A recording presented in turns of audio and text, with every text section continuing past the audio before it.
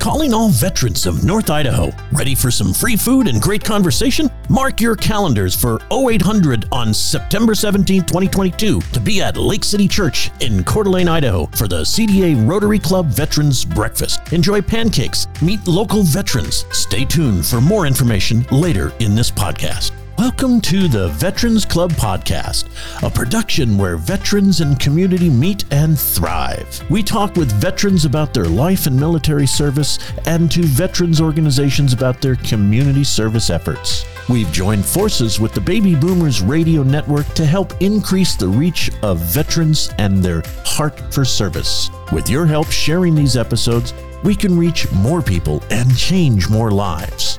Thank you for tuning in, and thank you to our veterans for their service to country and community. So I'm here today with my friend Joe. Joe, thanks for taking some time to talk with us today. Well, it's my pleasure. One of the more enjoyable parts of my life and my career was my time in the military from 1963 to 1967, almost 1968. So tell us about your military service. What did you do? What was it like, etc.? Well, we grew up, my two brothers and I, at a time in Redondo Beach, California, when Sputnik had just been launched. Science at school became a major push. They didn't call it STEM at the time, but we were all very excited. As a result of that, when I began getting ready to go in the military, things were really getting interesting in space and all. So I was working on the Skybolt program at Northrop Aircraft in Hawthorne, California. And that was an anti-missile defense system that Canada and the United States had signed an agreement, and President Kennedy was pushing for it. Well, while I was at junior college, I said, well, I'm going to go to work because that Skybolt program was canceled. And I lost my job in November of 1962. And my brother and I, we were all working for Northrop Aircraft. So we're sitting around and we were saying, what are we going to do next? And we all decided to go in the Air Force as a big group, 21 of us. Wow. Went in the Air Force and on what they called the buddy system at the time. And we all went in on March 1, 1963, to basic training down in Lackland in San Antonio. Lackland Air Force Base was the major training center for all Air Force people. Why did we pick the Air Force? Because we thought it was the service at the time to be the most exciting opportunity for a career. Remember, this was pre-Vietnam War, 1963. Things were really hopping in the scientific field. So I entered the Air Force and went to Texas, got trained, and got my share of harassment from the training officers and sergeants, and then was sent, because our scores were pretty high, they selected us to go into a career of science and technology. Out of the millions or thousands of Air Force guys, I was one of the fortunate ones to go directly into electronic training. And electronic training school was in Denver, Colorado, at Lowry Air Force Base there. So that's kind of how it all started. So how old were you then when you went into the military? It sounds like you were college age. I was 19. You were 19. Okay. What was the eye-opening moment when you realized I'm no longer a civilian, I'm in the military? What was transpiring? Well, think back. This is 1963. We were 19 or 18. We got on an airplane in Los Angeles at LAX. And when that plane took off, to go to basic training in Texas, it was the first air flight that any of us had ever been on. And we were very excited on takeoff, and we get the thrill of our life. And then the reality set in when we arrived, and the training instructors picked us up at the airport. And that's when that was our revelation that this isn't Kansas anymore. Did you have any regrets early on? Well, I remember you talk about it. I remember when I got to basic training to the processing center. I remembered it didn't seem like there was any individual identity at that time. Then we were just a number in the crowd, and there were hundreds of us. And I felt, even though I've got a bunch of fellow soldiers here, I think that was one of my loneliest times that I had ever had. What was your experience? Well, remember, 21 of us out of they put us all in the same barracks. So my brother was there too. He was 1 year older. I wasn't lonely, so I felt like you. When I got my first haircut, right down to the scalp, I said, "This is getting serious." And then they issued us our uniforms, and we were off and running with the training. I did have a couple experiences. I don't need to dwell on it, but everybody remembers every moment of basic training. I don't care how old you are, and your listeners probably something will be triggered that sticks with you forever. Now, from your military time early on, let's start with the first part before you get to your permanent duty. But what memories do you have from that experience that you carry with you today? Well, after our basic training, we were shipped to Denver, and we were in electronics training to be Air Force downrange tracking people for telemetry on both missiles, satellites, any kind of tracking. And so we were working on all this gorgeous gear.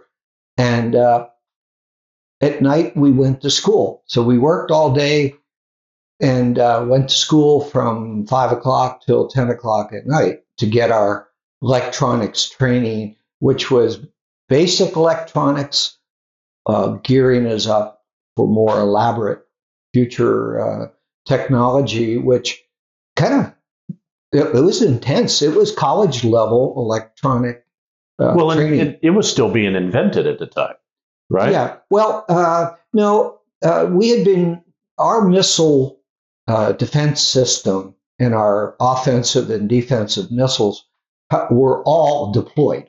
Some underground missiles in North Dakota and Wyoming and all. So we thought it was pretty advanced at that time. Little did we know what was going to happen in the next 3 to 4 years while I was serving in the Air Force. So, but we got a good start in electronics, and I didn't know what a capacitor was, and now I I got introduced to small capacitors for radio to huge capacitors for military weapons.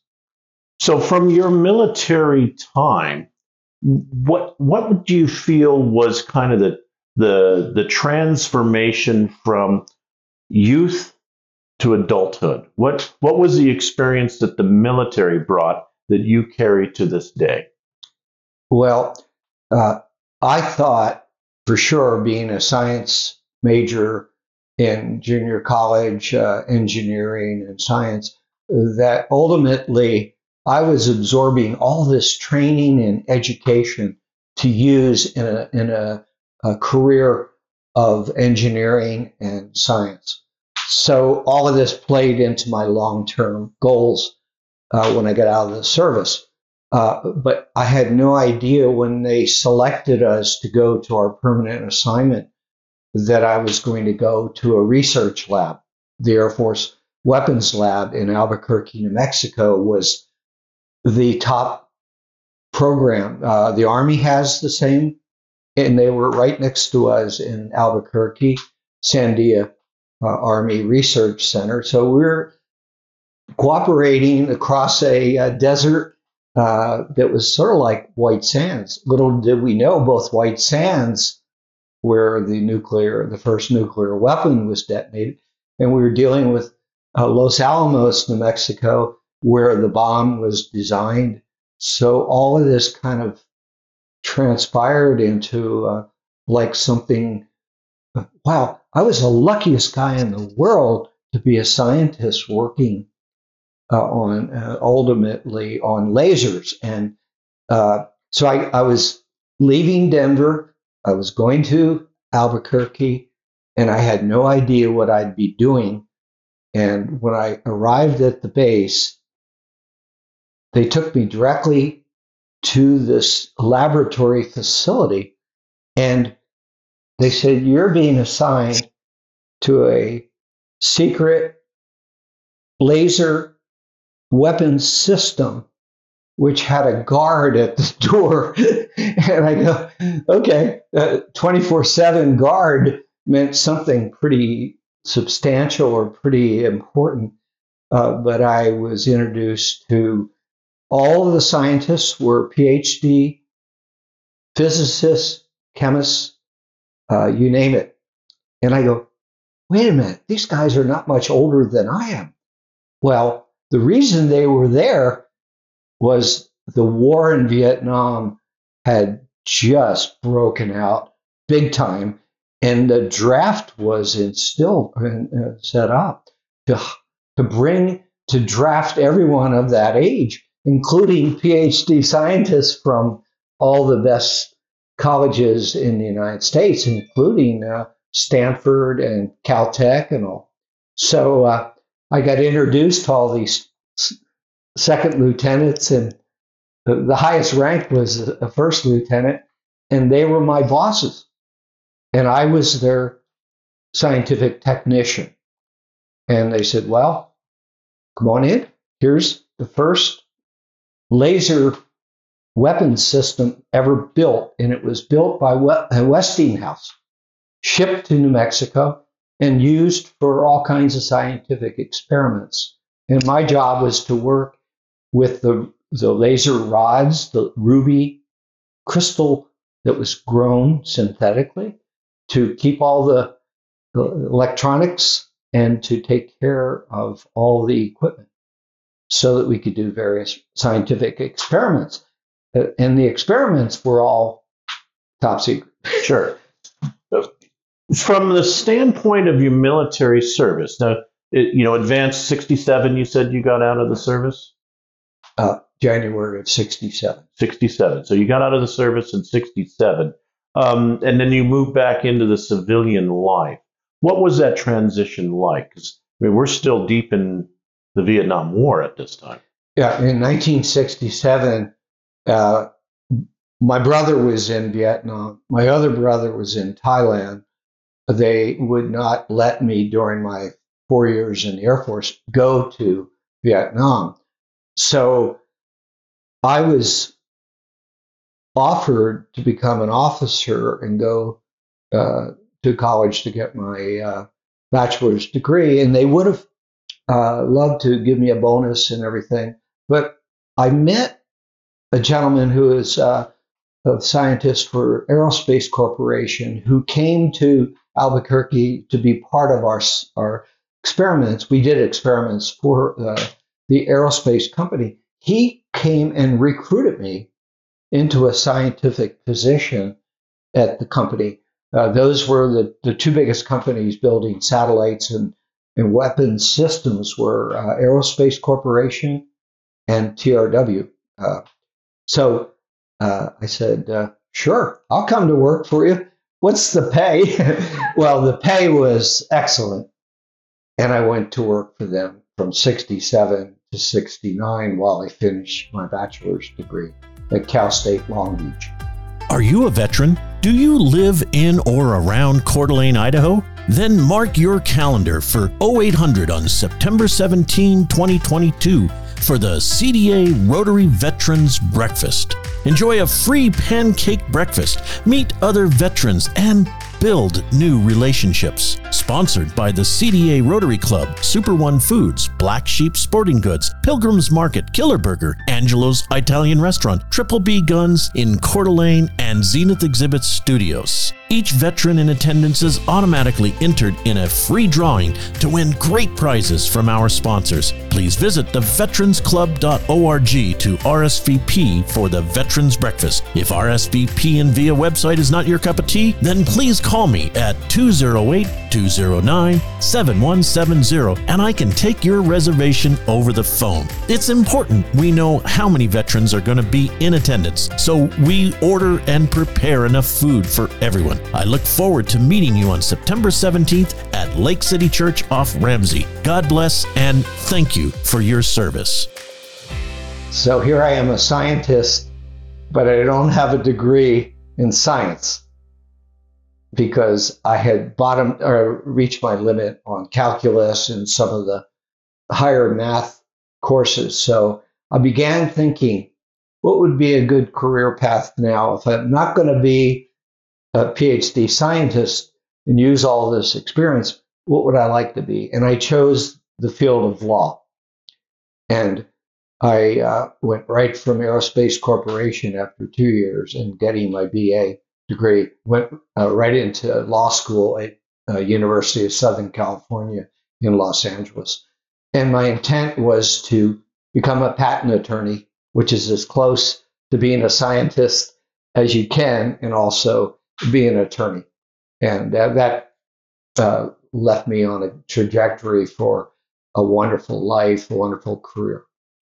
Looking back on your military service, if you had an opportunity to talk to your younger self or maybe one of your grandchildren, what would you tell them to encourage them to join the military or take part and serve some time in the military? I am a very big proponent of military as a career path.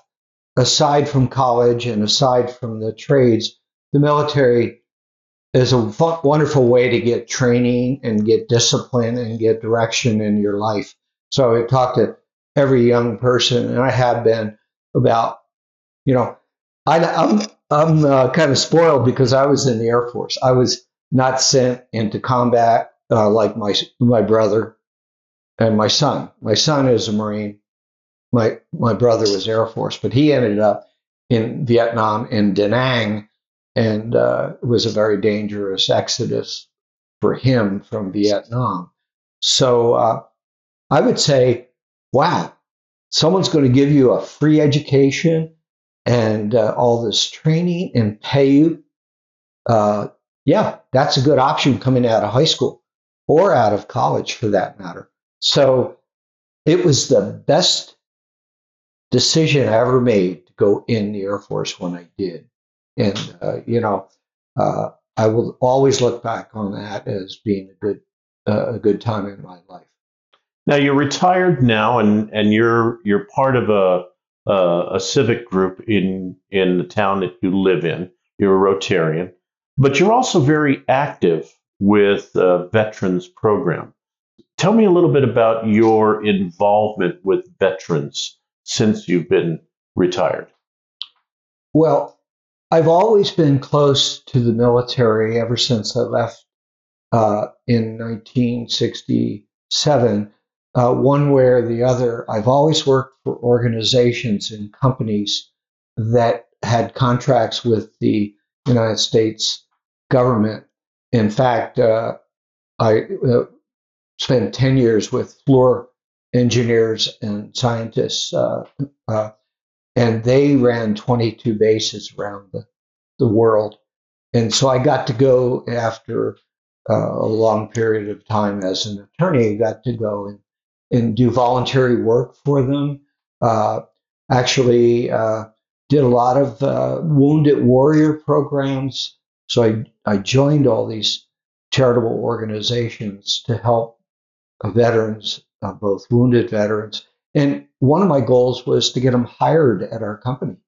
So they gave me this whole program to hire as many wounded warriors and others who needed jobs when they came out of the military in Iraq or in Afghanistan. And so I would fly down to various bases, give them a check for all the burned warriors, the warriors who had amputations.